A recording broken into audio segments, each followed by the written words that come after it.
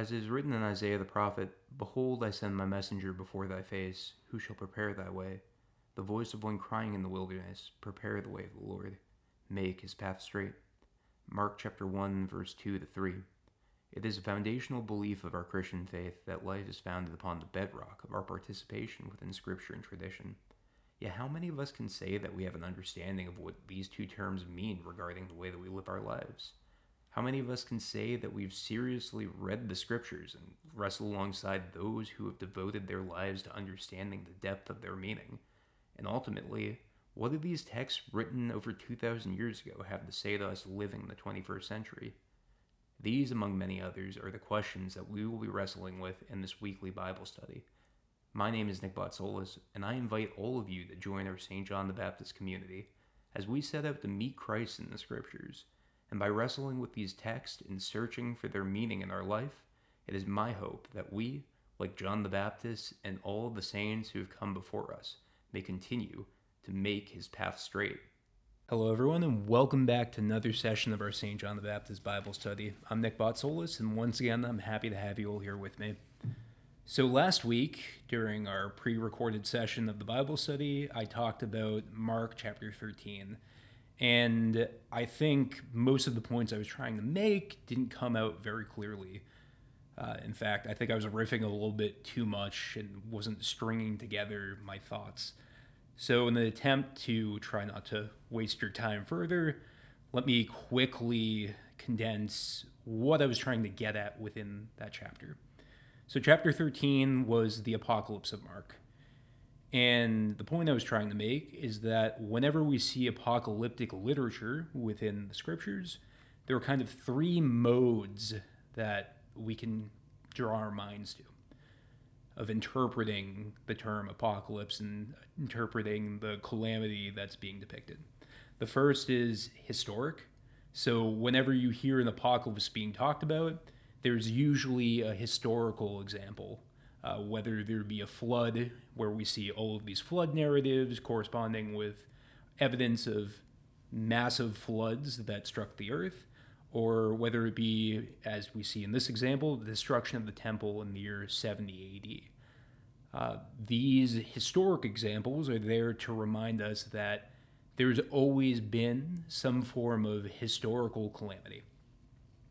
And that's to draw our attention to the second example, or the second mode of where we're being drawn to when we're thinking about apocalypses or calamities, and that's the present. And this might be a way of trying to over-psychologize this, but each and every one of us is experiencing some form of hardship in our life, or we have the capability of experiencing such a hardship. So if there's some form of hardship or some form of calamity that we are each experiencing in the present day, well, then that leads us to the third and final mode, which is the future. And when we're talking about the oncoming calamity or the oncoming hardship, we're not exclusively talking about the end of this age. We are, in, we'll say, a typological sense. We are within a top-down type of sense. But in the same vein, if we're going to try to psychologize this, as I all too often do, we're talking about the coming hardship that each and every one of us is going to have to face in this life. And that's because we have the track record of what we're experiencing in the present and what has been experienced in the past. And the reason why these three modes seem very important to understand from that chapter is because what Christ is telling us over and over again is to watch, to be vigilant. And the reason for that is there's all of these temptations and there are all of these things that are threatening to pull us away from our path towards life in Him.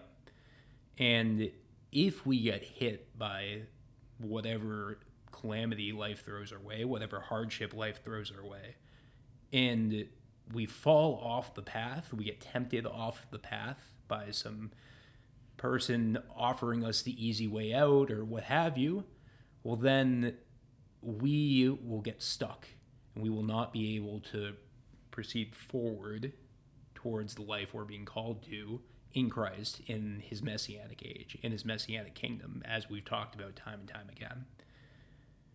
So that's what I was trying to get at. The fact that we have these three ways of looking at apocalypses. We have this historic, we have this present, we have this future analysis that we can use. And that's to remind us that when hardship hits, when calamity hits our lives, we're still called to be able to prepare, so that way when that inevitability hits, we're not swept under. So with that out of the way, this week we're talking about Mark chapter 14. And within chapter 14, we're going to see basically the capstone of what Mark has been leading up to in his gospel account. We're going to have the plot to kill Jesus take ahead. We're going to see his anointing in Bethany, which is going to prepare his body for burial. And we're going to see the Last Supper, followed by the Passion of Christ. And if we want to think about Mark and the way that he's writing his book, you can really think about him writing this book in reverse order. Because he begins with the empty tomb.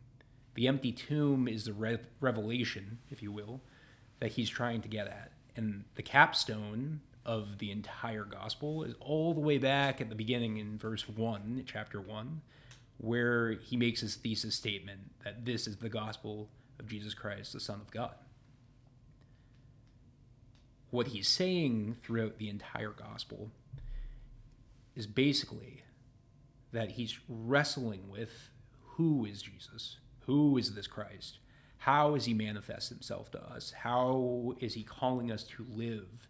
And if we're looking at, again, this gospel in reverse order, so beginning with the resurrection, going through the passion, and then looking at the works of Christ, we see that he's taking this revelation of a resurrection and then going through the life of Christ to try to unpack, well, what does that truly mean? Because that's how the early church dealt with the reality of not only the resurrection, but the ascension. They wrestled with this reality of, okay, we had Jesus. He was here with us. He taught us all of these things. And now he's ascended. So the question is, now what? And we see that in the Acts of the Apostles. We see that in the writings of Paul. And we see that within the church fathers, and we see that within theology up till this day. So again, if we're going to try to understand what Mark is getting at in painting his picture of who Christ is, we need to understand that seemingly he's starting from the empty tomb and going all the way backwards through the life of Christ. So this is what we're going to begin with. We're going to begin with the passion narrative that, from our perspective, since we've been going from the beginning of the book to now, is what Mark has been building towards. And this is what Christ has been predicting time and time again when he's telling his apostles of his coming passion, of his death, and ultimately of his resurrection. So with all of that out of the way, let's move into verse 1 of chapter 14 of the Gospel according to St. Mark. It was now 2 days before the Passover and the feast of the unleavened bread, and the chief priests and the scribes were seeking how to arrest him by stealth and kill him, for they said, not during the feast, lest there be a tumult of the people. So quickly breaking down these two verses, what we see is, again, the chief priests and the scribes plotting to kill Jesus. This has been a motif that we've seen over and over again within the gospel account, and it's a result of the hardness of these individuals' hearts. Christ has challenged their authority, and because of that, they see him as a threat. And they have set out now to kill him, but to do it in a stealthy kind of way, do it in a quiet kind of way. And there are multiple reasons for this. The first of which is practical. if we think about the Passover, well, what's happening? Jerusalem is full. All of the people of God have come into the city to celebrate the Passover. And we've seen this track record of people taking Jesus' word over the authorities. So that is a genuine fear to have. Because if the people have been following him up until this point, well, then what we can assume is that, well, from their perspective, that of the leaders, it would be very easy for this to go south, this not to go the way that they want. Yet we can also see an echo of Psalm 10, where we see that he's going to be killed by stealth. Because within that psalm, we see a similar motif happening. So this is another example of Mark calling us back to prior books within our Bible, within prior books of the Old Testament. And we're going to see a lot of this within the chapter, because it's not just the Zechariah, Ezekiel, and Daniel and Isaiah references that we've seen time and time again within these past chapters. We see the Psalms sprinkled in. We see many books within the Old Testament sprinkled in to draw our attention again to this reality that if we're reading the scriptures, we're really reading this massive hyperlinked text, because within all of these sections and within the various phrases that are used, they're very intentional. And the intention in using a lot of these words and using a lot of these phrases is to draw our attention to these other books within the Bible that expound upon what is happening. So those are kind of the two realities that are happening here. We see this prefiguration of the suffering servant as seen through the lens of Psalm 10. Yet we also see the practical reality that, well, the leaders are in fear of the people because there are so many people there, and there's this track record of them following Jesus. So if that's the reality, well, they set out to kill him by stealth. And we'll see that the means by which they do that is through one of Christ's inner circle, one of the 12, because it's going to be Judas, who we'll see in a couple of sections from now, who sets out to betray Christ, who sets out to trade him for pieces of silver. So moving on to verse 3.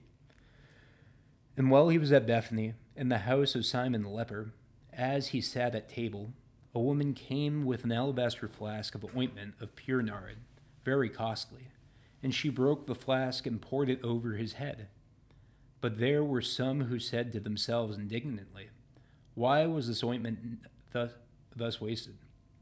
For this ointment might have been sold for more than 300 denarii and given to the poor." And they reproached her. But Jesus said, "Let her alone. Why do you trouble her? She has done a beautiful thing to me. For you always have the poor with you, and whenever you will, you can do good to them. But you will not always have me. She has done what she could. She has anointed my body beforehand for burying. And truly I say to you, wherever the gospel is preached in the whole world, what she has done will be told in memory of her." So breaking down this passage, we see that Christ is in Bethany in the house of Simon the leper.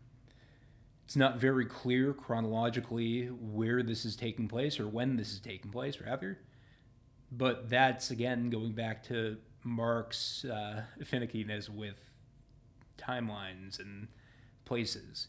He's kind of bouncing all over the place because the message that Mark is trying to get across is the message of who is this Messianic King, who is this Jesus the Christ, and what does that mean for us, that he has come and brought this Messianic age.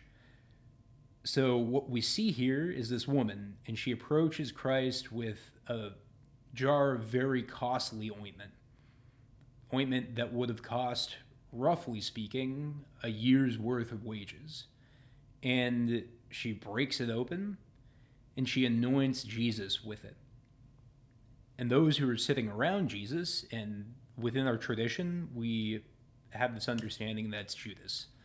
Yet, within the text here, we see that it's left vague. We don't know exactly who it is who's making this response. But the response that they make to her action is that they reproach her. Because this could have been given to the poor. It could have been sold and given to the poor. The money, the proceeds could have been given away. Yet, Jesus tells them to leave her alone and not to trouble her, for she has done a beautiful thing to me. For you always have the poor with you, and whenever you will, you can do good to them. But you will not always have me. She has done what she could. She has anointed my body beforehand for burying. And what we see within that statement is that he is prefiguring what is about to come. Because again, we've been pointing towards Christ's coming passion. Through all of his great actions that have shown his authority, we've seen this coming echo, as we've talked about time and time again during this Bible study, of his coming passion. And as we're going to see in this chapter, that's all going to come to a head. And he's telling them that as she anoints his body, she is doing what will not be able to happen because of the Sabbath and because of all of the circumstances surrounding Jesus' burial. They will not be able to prepare him in the same way that the Jews would prepare a body. And so in her anointing, she's giving him a great gift. But we can also see in the cost of that gift, that is a year's worth of wages, this metaphor, or this motif, if you will, of this woman giving, in a sense, all that she has, or at least a great portion of what she has. And this is echoing the widow who gives all that she has to the temple that we saw a couple of chapters ago. And what we see with that widow is she's poor and she's needy, and yet she gives what she has. And within this example, we see those sitting around Christ reproaching this woman for not giving what she has to the poor, but rather anointing Christ with it. And this paints us a picture of where we're all called to be directed, whether we're poor, whether we're rich, whatever status we have in this life. Because at the end of the day, we're all called to be oriented towards Christ. We're all called to be oriented towards this life of service as he serves us. And both of these women paint this picture beautifully. And it's for this reason that Jesus says in verse 9, "And truly I say to you, wherever the gospel is preached in the whole world, what she has done will be told in memory of her." So her name is not highlighted here. She's anonymous, at least in this text. Yet, what we see is what she has done, the great act that she has done in anointing Christ and giving all that she has in this regard will be remembered, and that's what will carry on. Because she has prepared Christ's body for his coming burial. So moving on to verse 10. Then Judas Iscariot, who was one of the 12, went to the chief priests in order to betray him to them. And when they heard it, they were glad and promised to give him money. And he sought an opportunity to betray him. So if we're going to read this text chronologically, what it seems is that we're moving from this scene in Bethany to Judas's betrayal. So Judas is perturbed, in a sense, from what he's seen. And he's set in his heart to offer up Christ for pieces of silver. Judas has a great wealth in front of him. And that wealth is the ability to serve and the ability to be able to participate in the Messianic kingdom through his role of an apostle. Because let us not forget right now that the apostles are those who are being sent out. The apostles are those who have the distinct role of making disciples of all nations. And this is a great gift that's been given to this group. And yet, what is Judas doing here? Well, he's throwing that away. And he's throwing that away for pieces of silver. So in the sense, he's throwing it away for the things of this age. So he has access to the Messianic age. He's seen the fulfillment of what we're being called to be participants in. And yet he's choosing blood money over eternal life. And we're going to talk about Judas a little bit more as we move forward, but I think it's important for us to take account of and meditate upon what it is he's actually doing. Because Judas has been part of the 12 for all of Christ's ministry. Judas has been with Jesus throughout all of the great wonders he's done. And yet, for pieces of silver, he gives in to the hard-heartedness that has been intrinsic within all of those surrounding Christ up until this point. We've seen a battle for the souls of the apostles as they're being pulled back and forth. And we'll see that all of the apostles within this chapter are pulled away. But as we've talked about before, the story isn't over until they're dead. The story isn't over until their whole story is over. So they always have this opportunity, like we do, to repent in our life, as long as we have breath in us. And that's why all of the 11, minus Judas, who is not really dwelled upon within this gospel account, as much as he is in others, but the 11 who are left over, the 11 who return to Christ, repent. And in their repentance, they go out and carry out that apostolic call to make disciples of all nations. So this is what not only the apostles, but we too today are called to do.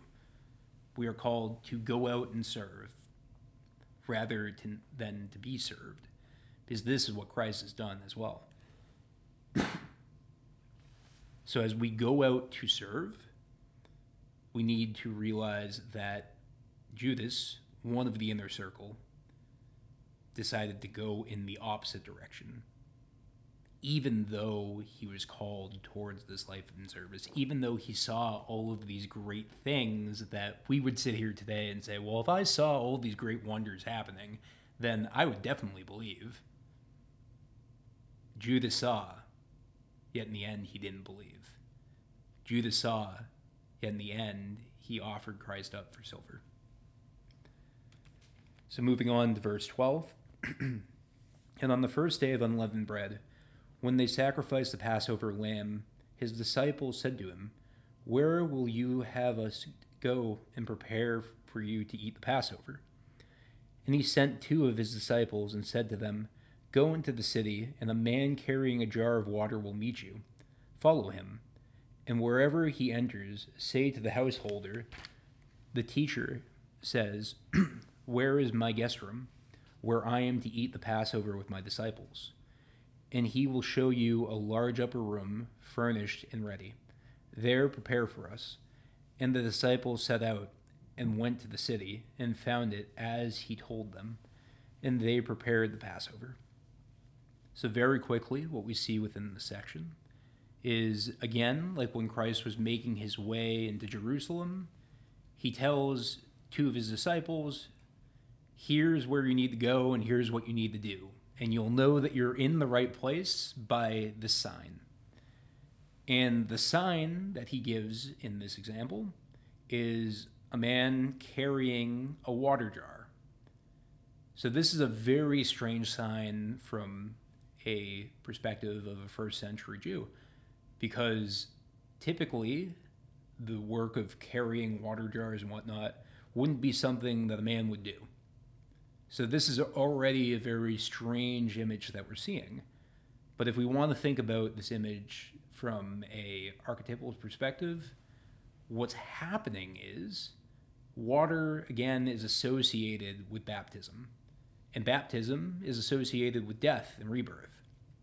So if this individual is marked by the water that he is carrying and the water that he's immersed in, well, what we see is the sign that we're given here is of somebody who relates to Christ's cause And if we're looking at this from the perspective of someone within Mark's community, a first century Christian, well, when a first century Christian would be going around, they would be looking for house churches. They would be looking for those individuals that were hosting their love feasts, their liturgies.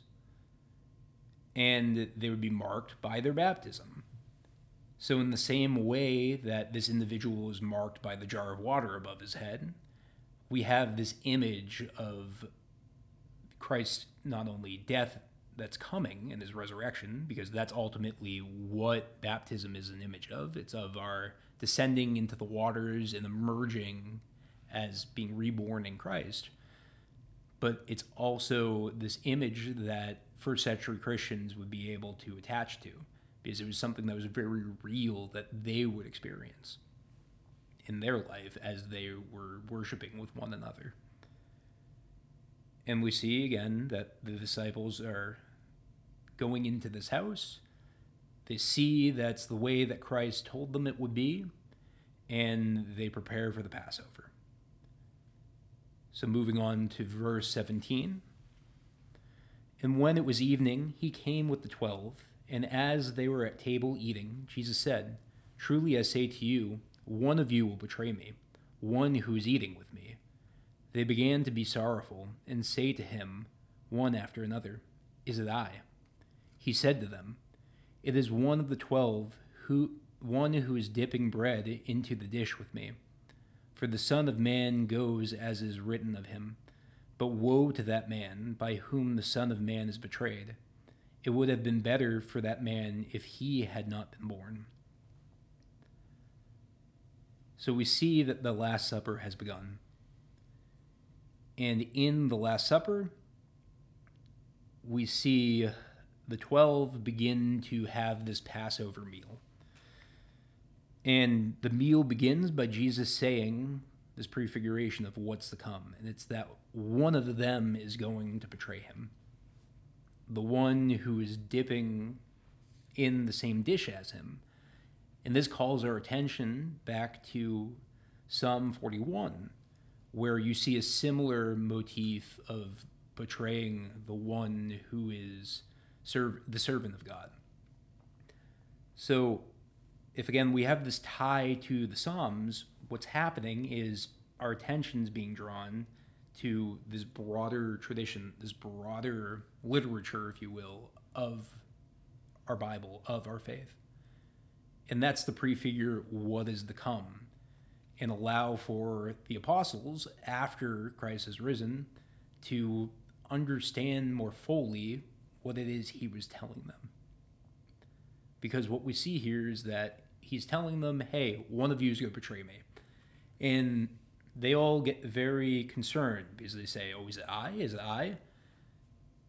And the one who's offering him up knows who he is. He does this to test them. He does this to tell them all of the things that he's been telling them all along, which is that the Son of Man is going to be offered up. The Son of Man is going to die for the life of the world, if we're going to quote John.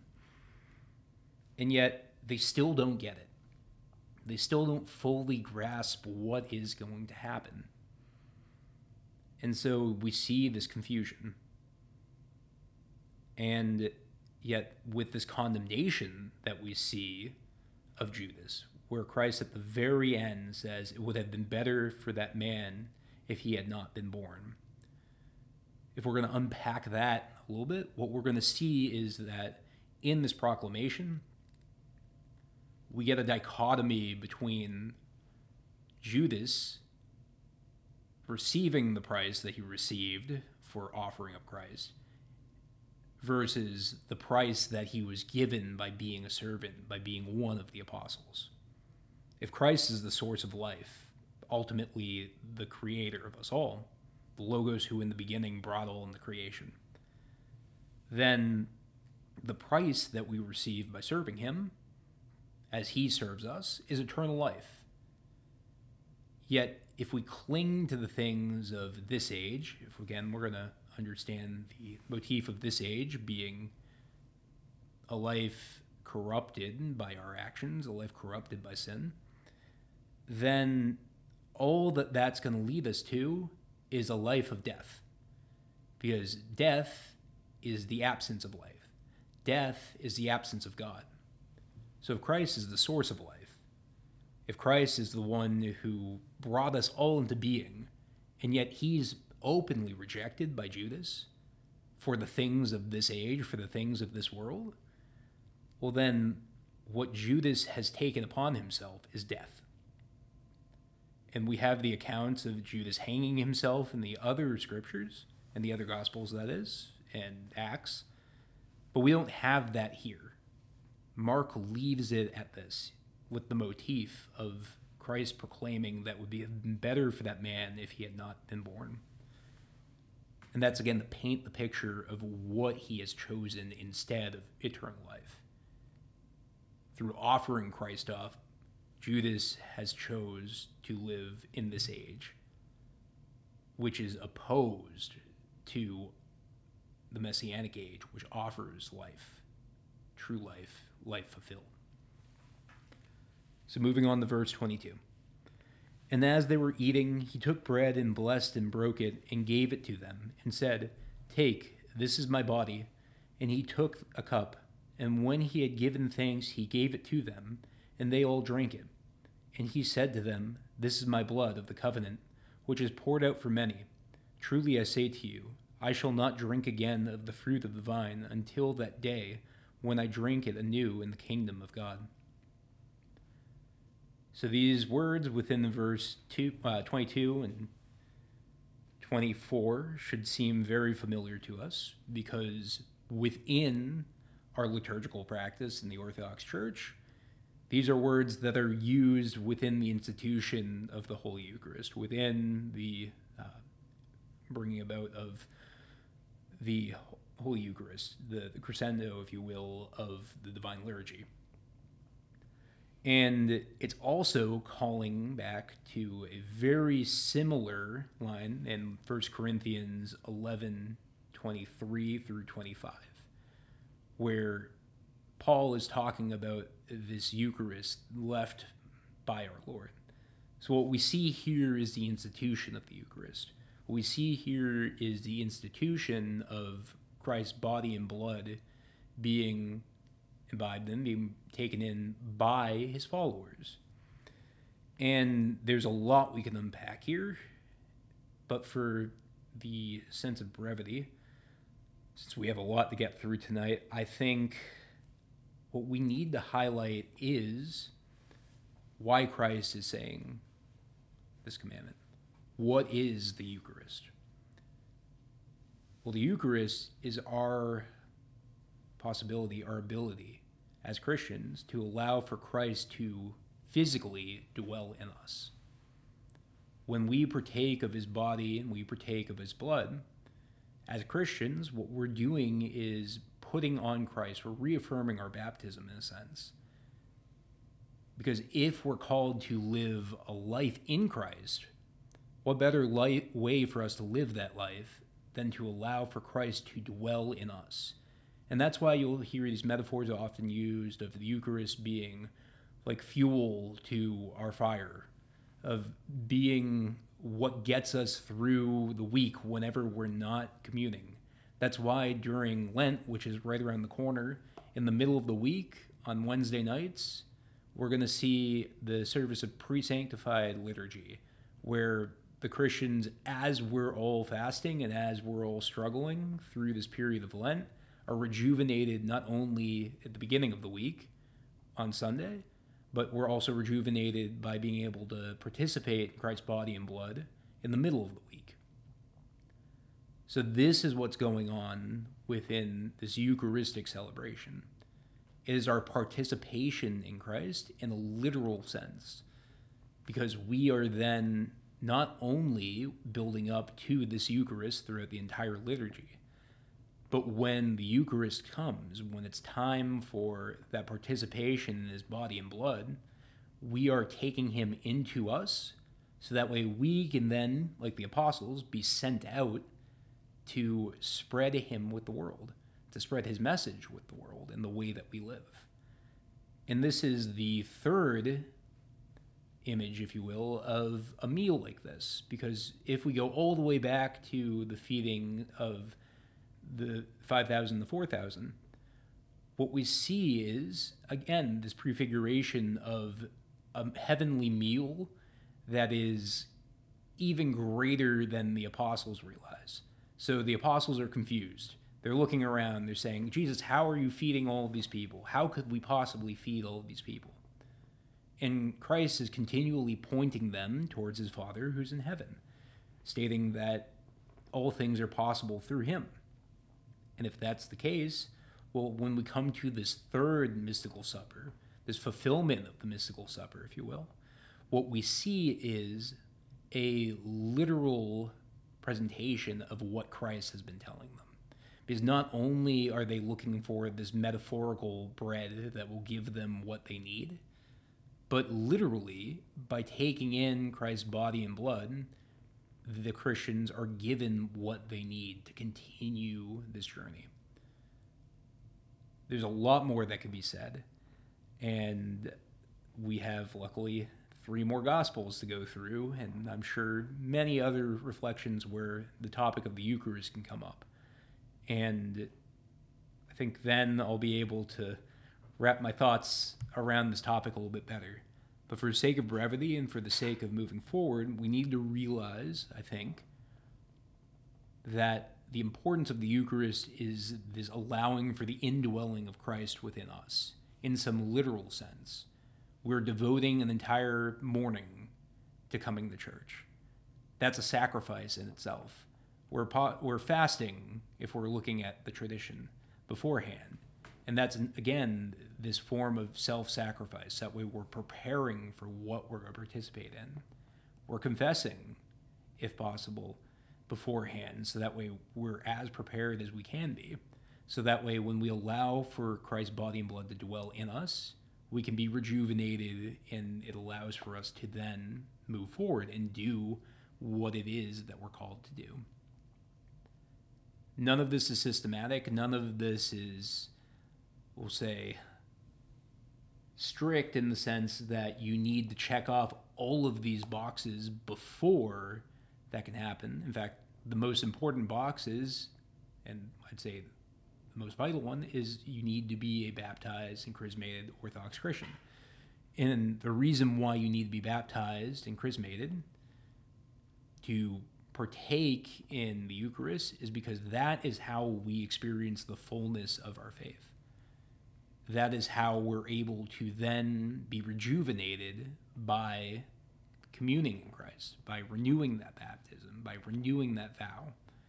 It's by having that prior stage of preparation that allows for us to then use this gift for what it was intended to be, like the apostles, to be sent out to the nations. So with all my rambling out of the way, let's move forward to verse 26. And when they had sung a hymn, they went out to the Mount of Olives. And Jesus said to them, "You will all fall away, for it is written, I will strike the shepherd and the sheep will be scattered. But after I am raised up, I will go before you to Galilee." Peter said to them, "Even though they all will fall away, I will not." And Jesus said to him, "Truly I say to you, this very night, before the cock crows twice, you will deny me 3 times. But he said vehemently, "If I must die with you, I will not deny you." And they all said the same. So when we see the Mount of Olives coming up, as we did in the prior chapter, that's to remind us that, again, we have this eschatological reality being shown to us. We have a fulfillment of an end being portrayed to us. Because the Mount of Olives, the only other place that it's referred to in the scriptures before the Gospels, is within Zechariah chapter 14. And within Zechariah 14, we see this vision of an eschaton. We see this vision of an apocalypse.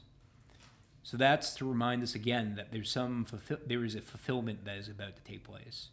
And that fulfillment, as we're going to see, is going to be Christ's passion. And in addition to that fulfillment, we see two other passages being quoted here when Christ is talking about the shepherd being struck and the sheep falling away. And those are Zechariah 13 and Isaiah 53.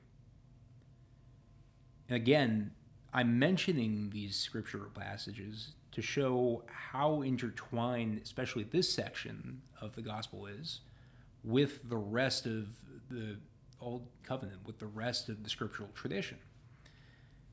And the reason why these verses are being quoted, the reason why these verses keep coming up, is to remind us that all of this was spoken of beforehand. The fulfillment of who Jesus Christ truly is isn't something that's some new invention. Rather, it's calling back to all of this theological development that has happened throughout the ages. So the Gospels do not happen in a vacuum, because as we see in the Gospel according to St. John, in the beginning was the Logos. And if Christ was this Word, was this Logos in the beginning, well then there's this continual through line. And the continual through line is Christ. And that's why the Old Testament, our tradition, is fulfilled in the revelation of the Gospel. Because after we read the Gospel, after we know this account of who Jesus the Christ is, well then we get to look through the Old Testament, through the Scriptures, through a totally different light. Because now they're rooted entirely in Him. And what else we see here is the prediction of the denial of Peter. Peter's very zealous. Peter is the rock who is going to come through and support the church at all cost. So if he set out to support the church at all cost, and if he truly has the zeal to follow Christ, well then he's going to do what he said. He's going to say that even if I have to die with you, I will not deny you. Yet what do we see Jesus say? Before the rooster crows twice, you will deny me 3 times. Peter is again one of the closest of the 12 with Christ. And yet even he is predicted here to deny Jesus, to flee from Jesus. And if we remember that the account of Mark within our tradition is the account given to Mark by Peter, well then we can be a little confused here and say, well, why is Peter painting himself in such a negative light? If you're sitting and trying to write your own autobiography, you're going to try to put some flares on the way that you lived your life and the way that you did things. It's only natural. And yet in Peter's repentance, in Peter's reorientation towards the call he was given, after all of this happens, after he forsakes Christ 3 times, we see his humility come through within this text.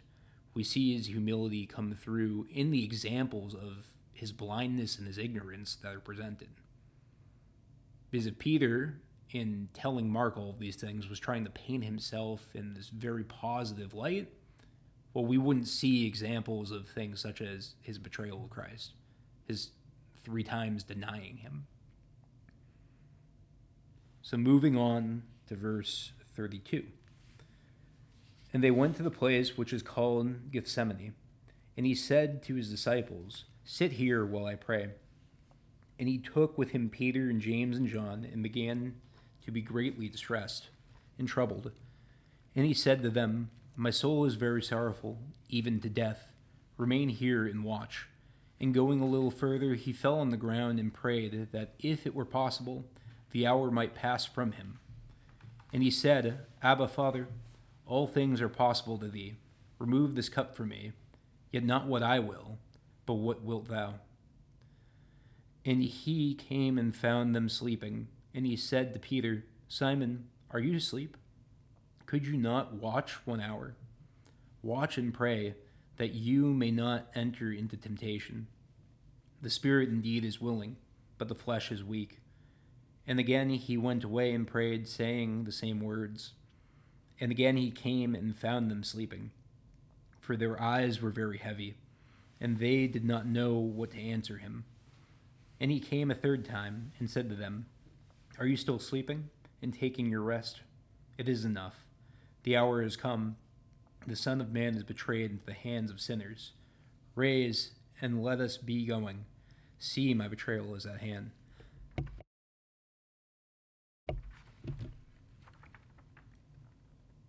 So what we see here is the apostles falling away even before Christ has been offered up. And the picture that's painted is of Christ's agony in the garden. And the reason why Christ is so distressed, the reason why Christ is experiencing all of these emotions, is because we need to remember that Christ has two natures.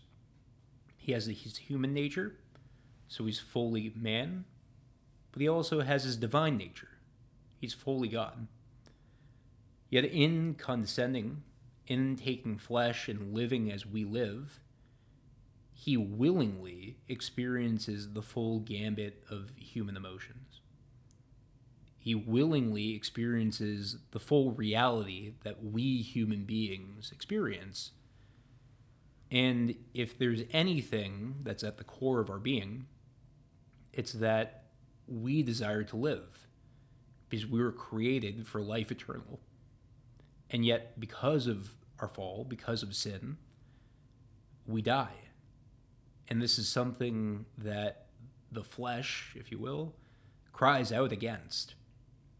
And as Christ is looking at his coming passion, as he is seeing what is about to come, because he knows what is to come, he's been taught what is to come, because he is the progenitor, he is one with the Father.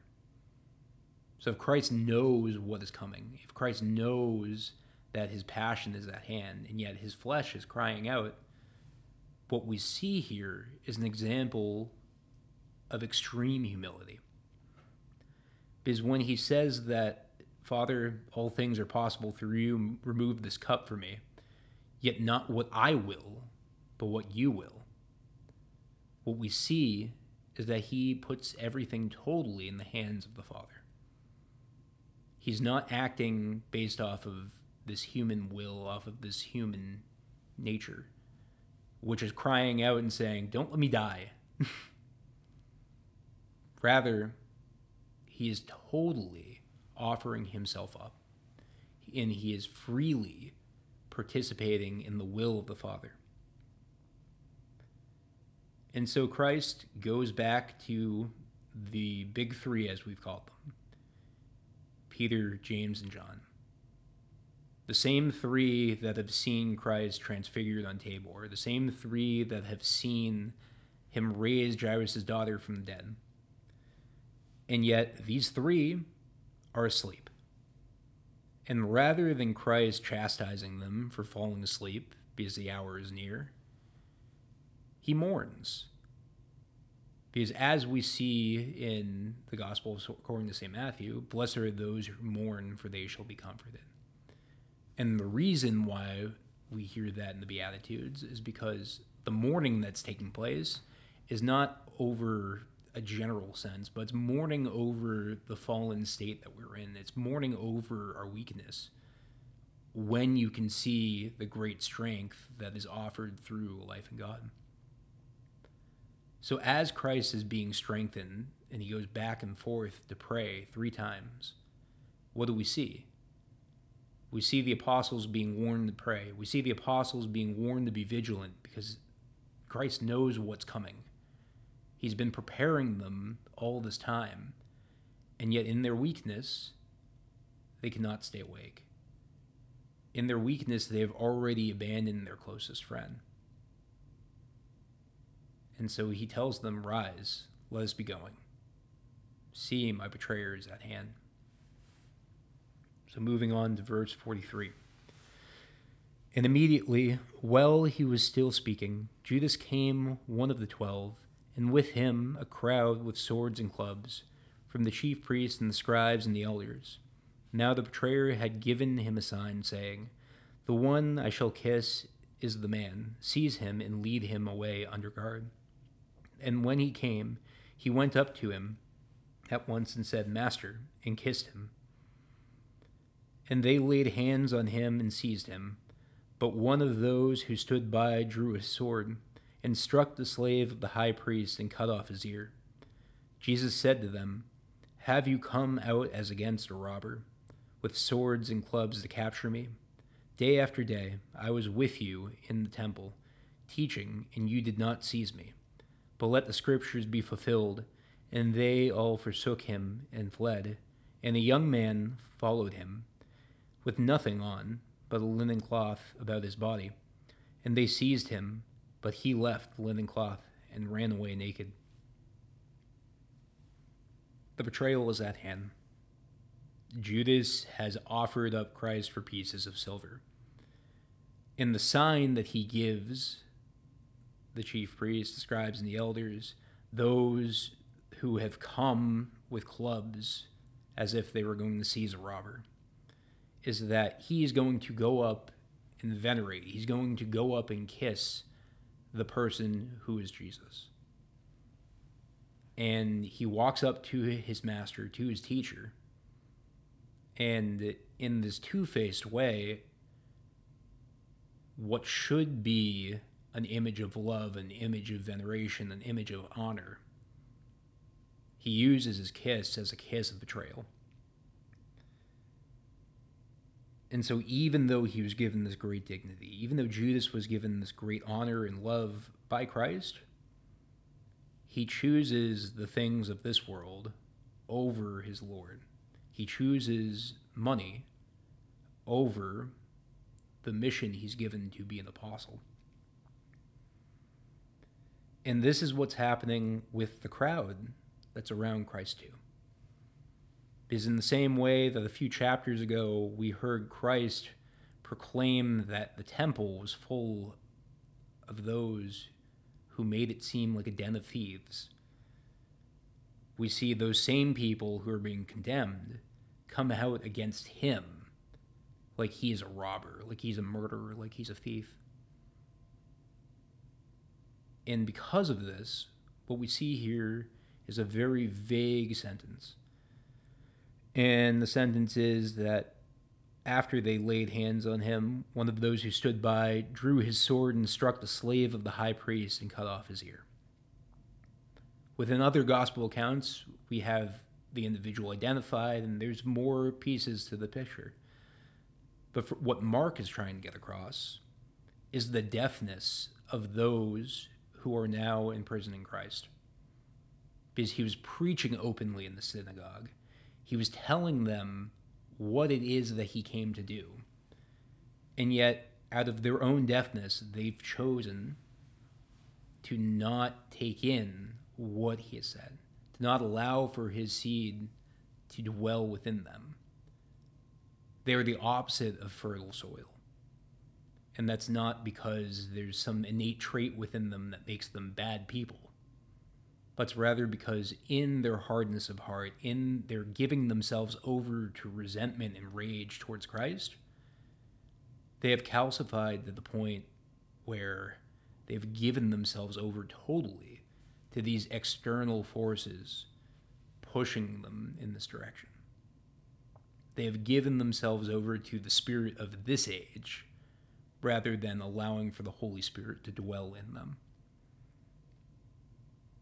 And so as they're leading Christ off, we see a very strange passage, which is unique to Mark. And to be honest, there's a lot of speculation that comes into play about who this young man is who follows him and why he was there and whatnot. And instead of entering into that dialogue, I want to look at this from a symbolic perspective.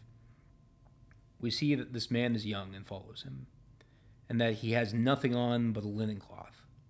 which indicates that he must have left his home in some type of haste, because all he was able to put on was this outer garment. So this man approaches Christ in haste. We can say this man has a fragile faith in a sense, because linen is a very costly fabric. So if the linen cloth can be associated with the faith of this man, we see that the minute that some adversity hits him, he runs away. And he runs away leaving behind his cloth. He runs away naked. This is an example of somebody who has put on Christ, in a sense. And yet, in doing so, he hasn't fully grasped what it is that he's done.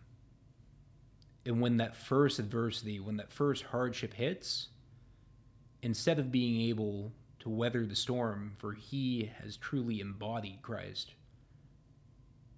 he ends up running away and fleeing from the Lord. Now, this is just an example of many, because all of the apostles, except for Peter, who we're going to talk about in the next section, fled from Christ. All of the apostles left, at least within this gospel account. Because as we know in our tradition and celebrate during the Holy Week, we know that John did not leave. But for the sake of understanding what it is that Mark is trying to tell us, he's painting this picture of total isolation. So moving on to verse 53.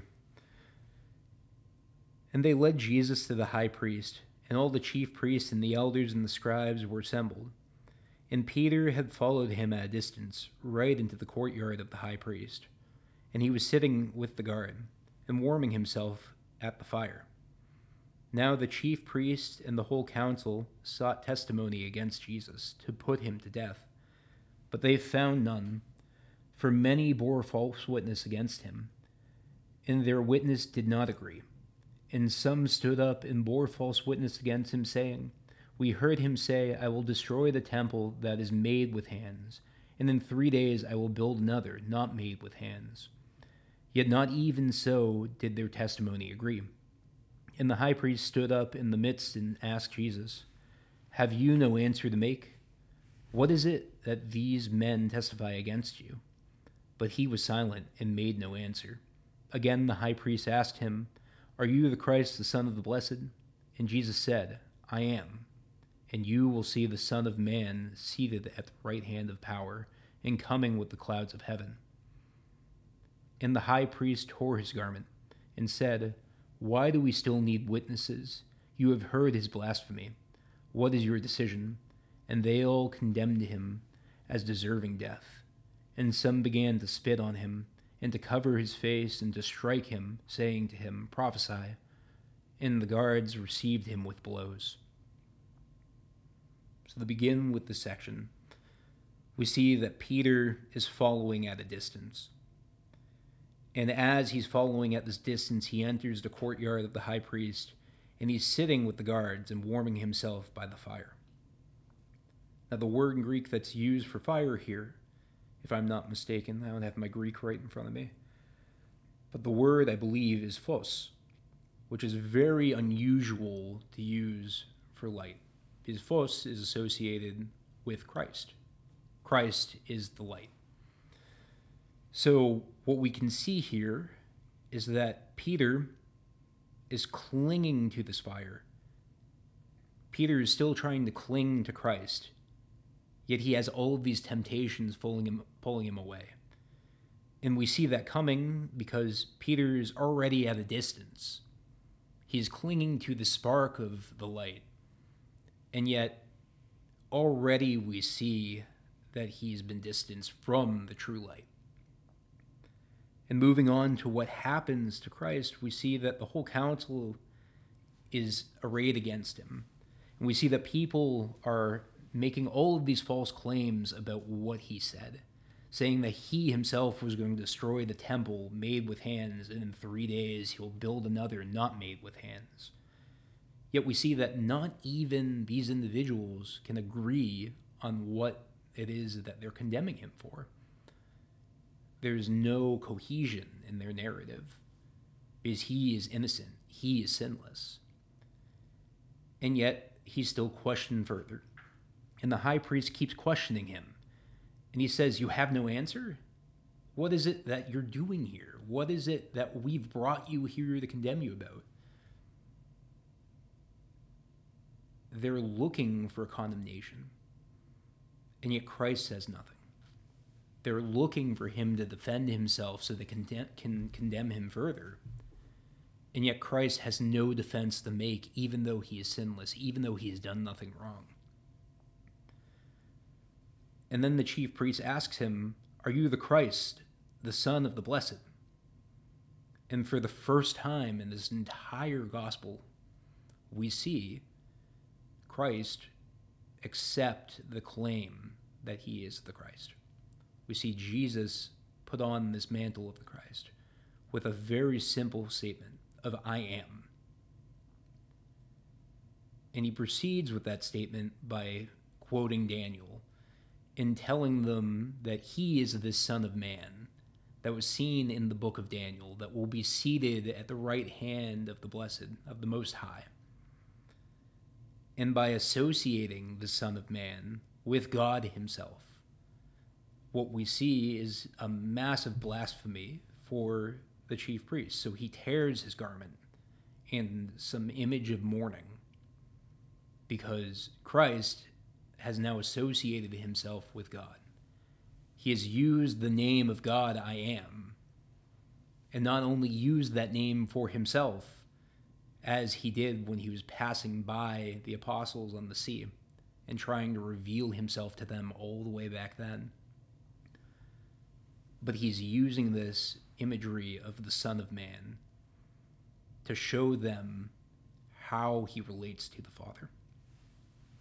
This is not a defense of himself. If anything, this expedites his passion, because it's from this moment that they decide that they are going to bring him over to be condemned. They're going to put it in the hands of the Romans. And so they receive him with blows. They beat him. They spit upon him.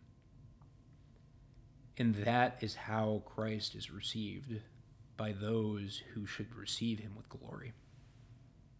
They have hardened their hearts up until this point. They have allowed for resentment and anger to seep in and take over them, to the point where this man who has done no wrong, in fact, he has done nothing but good, is being treated not only as a criminal, but as the most wretched. They're beating him, they're spitting upon him, they're covering his face and telling him to prophesy who hit you. And yet he's done nothing wrong. His transgression is against their authority. But it's not even the transgression in the sense that he is calling them and saying openly, "You are wrong." We see in this whole narrative that Christ is not standing on a soapbox and defending himself and trying to tell these scribes, these Pharisees, the chief priests, how wrong they are and how right he is and how free he is and how he has come to liberate everyone. Rather, what we see is Christ receiving these blows. We see Christ receiving these sufferings. And the only thing that he says is an affirmation of who he is, with the hope of these individuals maybe after the resurrection having it dawn on them who it was that was in front of them. So moving on to the final section of this chapter. And as Peter was below in the courtyard, one of the maids of the high priest came, and seeing Peter warming himself, she looked at him and said, "You also were with Nazarene Jesus." But he denied it, saying, "I neither know nor understand what you mean." and he went out into the gateway. And the maid saw him, and began again to say to the bystanders, "This man is one of them." But again he denied it. And after a little while again, bystanders said to Peter, "Certainly you are one of them, for you are Galilean." But he began to invoke a curse on himself, and to swear, "I do not know this man of whom you speak." And immediately the cock crowed a second time. And Peter remembered how Jesus had said to him, "Before the cock crows twice, you will deny me 3 times." And he broke down and wept. As we saw in verse 53 through 54, Peter is beginning to slip away. Before, in this chapter, he was so zealous. He said that he would never abandon Christ. And yet, after the pestering of a servant, he falls further and further away as we see him proceed from the inner court to the gateway and ultimately away from Christ. This is a very grim picture in a sense because, again, Peter has been with Christ this whole time. And he's been very vocal in how he will never abandon Christ. And yet what we see here is a threefold denial. But as important as it is to realize that Peter denied Christ, we need to pay attention to the final verses, or the final verse, that is, verse 72. Because we see in verse 72, "And Peter remembered how Jesus said to him, 'Before the cock crows twice, you will deny me 3 times.'" In that statement of "and Peter remembered" that Jesus had said, that calls our attention back to the fig tree. Because within that same chapter, when Christ was talking about the fig tree that had leaves externally, yet had no fruit to bear, we see afterwards, when the tree is withered, the same phrase being used by Peter. And this indicates to us that Peter's not stupid. Peter is conscious of what he does, maybe after the fact, but regardless, he's still conscious. So he sees that he's done wrong. He recognizes that what Christ told him was going to come true has come true. He's denied him 3 times. And yet the very last verse that we see in this chapter is that he breaks down and weeps. Even though he flees from Christ for this moment, we know in the example of St. Peter within our church that when Christ raises, he takes on his cross, literally being crucified as Christ was at the end of his life. So even though he denies Christ 3 times here at the end of this chapter, and he flees from him for the rest of his passion, leaving Christ isolated and totally alone as he's brought before the Romans, and later scourged, further beaten, marched off, and hung on a cross. Even though Peter has abandoned him and allowed for him to go alone to this fate, he will repent, and he will later on continue to live up to the call that was made of him. And I think this is important for us to realize because all too often we look at the actions of individuals and it's easy for us to say, well, that person is a bad person because they did this awful thing at one point. And yet we don't realize that until the day we die, and maybe even further, maybe through, we always have the possibility of repentance. Some of the greatest saints in our tradition did horrible things. But the important thing is that, like Peter, when the time had come, they repented. And repentance, again, isn't this one-time deal of saying, oh, I'm sorry, and everything's washed away. But rather, it's a changing of mind. It's a reorientation of your whole being. So that way we can reorient towards the way we were called to be. So we can be participants in this life in Christ. So even though Peter forsakes Christ, even though all of the 12 leave him in some regard, what is the most important thing out of all of this is that we know how the story ends. We know that after Christ raises from the dead, his apostles, minus Judas, come back to him. And after they come back to him, and after they see him ascend into heaven, when they are strengthened at Pentecost by the Holy Spirit, as it appears in them like tongues of fire, they're then sent out to all the nations to make them disciples of the Lord, to share his love, to share that same light that Peter was holding onto the spark of as he was in the outer courtyard, and allowing for it to not only be fostered in themselves, but allowing that same spark to take flame in others. So whenever we fall away, in whatever way that manifests in our life, it's never hopeless. We can always repent.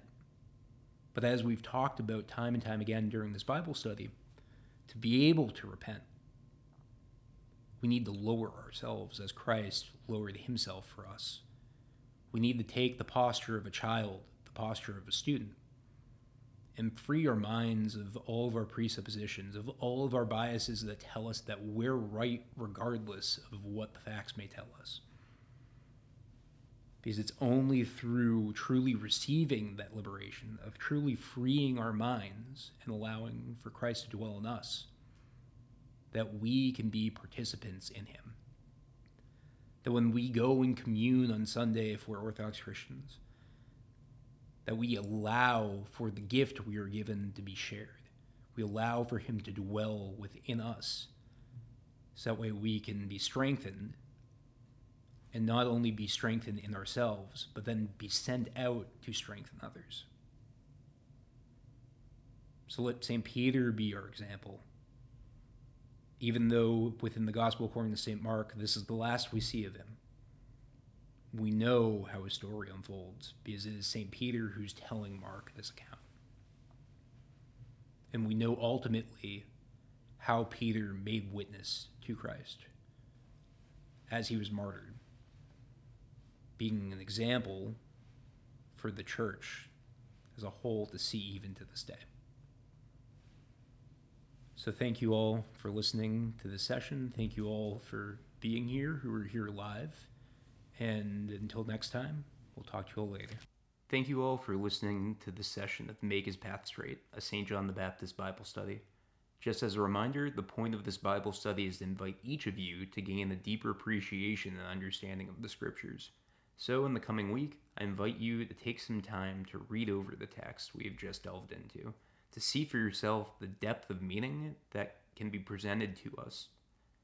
If you're interested in the sources I'm using for the study, links to the full list of pertinent books can be found in the description of the session. Last but not least, as we've been discussing in the Bible study, the Scriptures are not separated from our lived tradition as Orthodox Christians. So if you'd like to gain a deeper understanding of what it is to participate in these texts and live a life that Christ calls us to live in the Scriptures, I invite each of you listening to join our St. John the Baptist community here in Boston South End each Sunday for Orthros starting around 8:30 a.m. and the Divine Liturgy starting around 9:45 a.m. If you don't live in the Boston area, no worry. I've also linked in the bio the directory of Greek Orthodox churches as a resource so that you can find Orthodox churches near you. As always, thank you for listening, and may St. John the Forerunner give us strength as we all set out to draw near to Christ and make his path straight. Amen.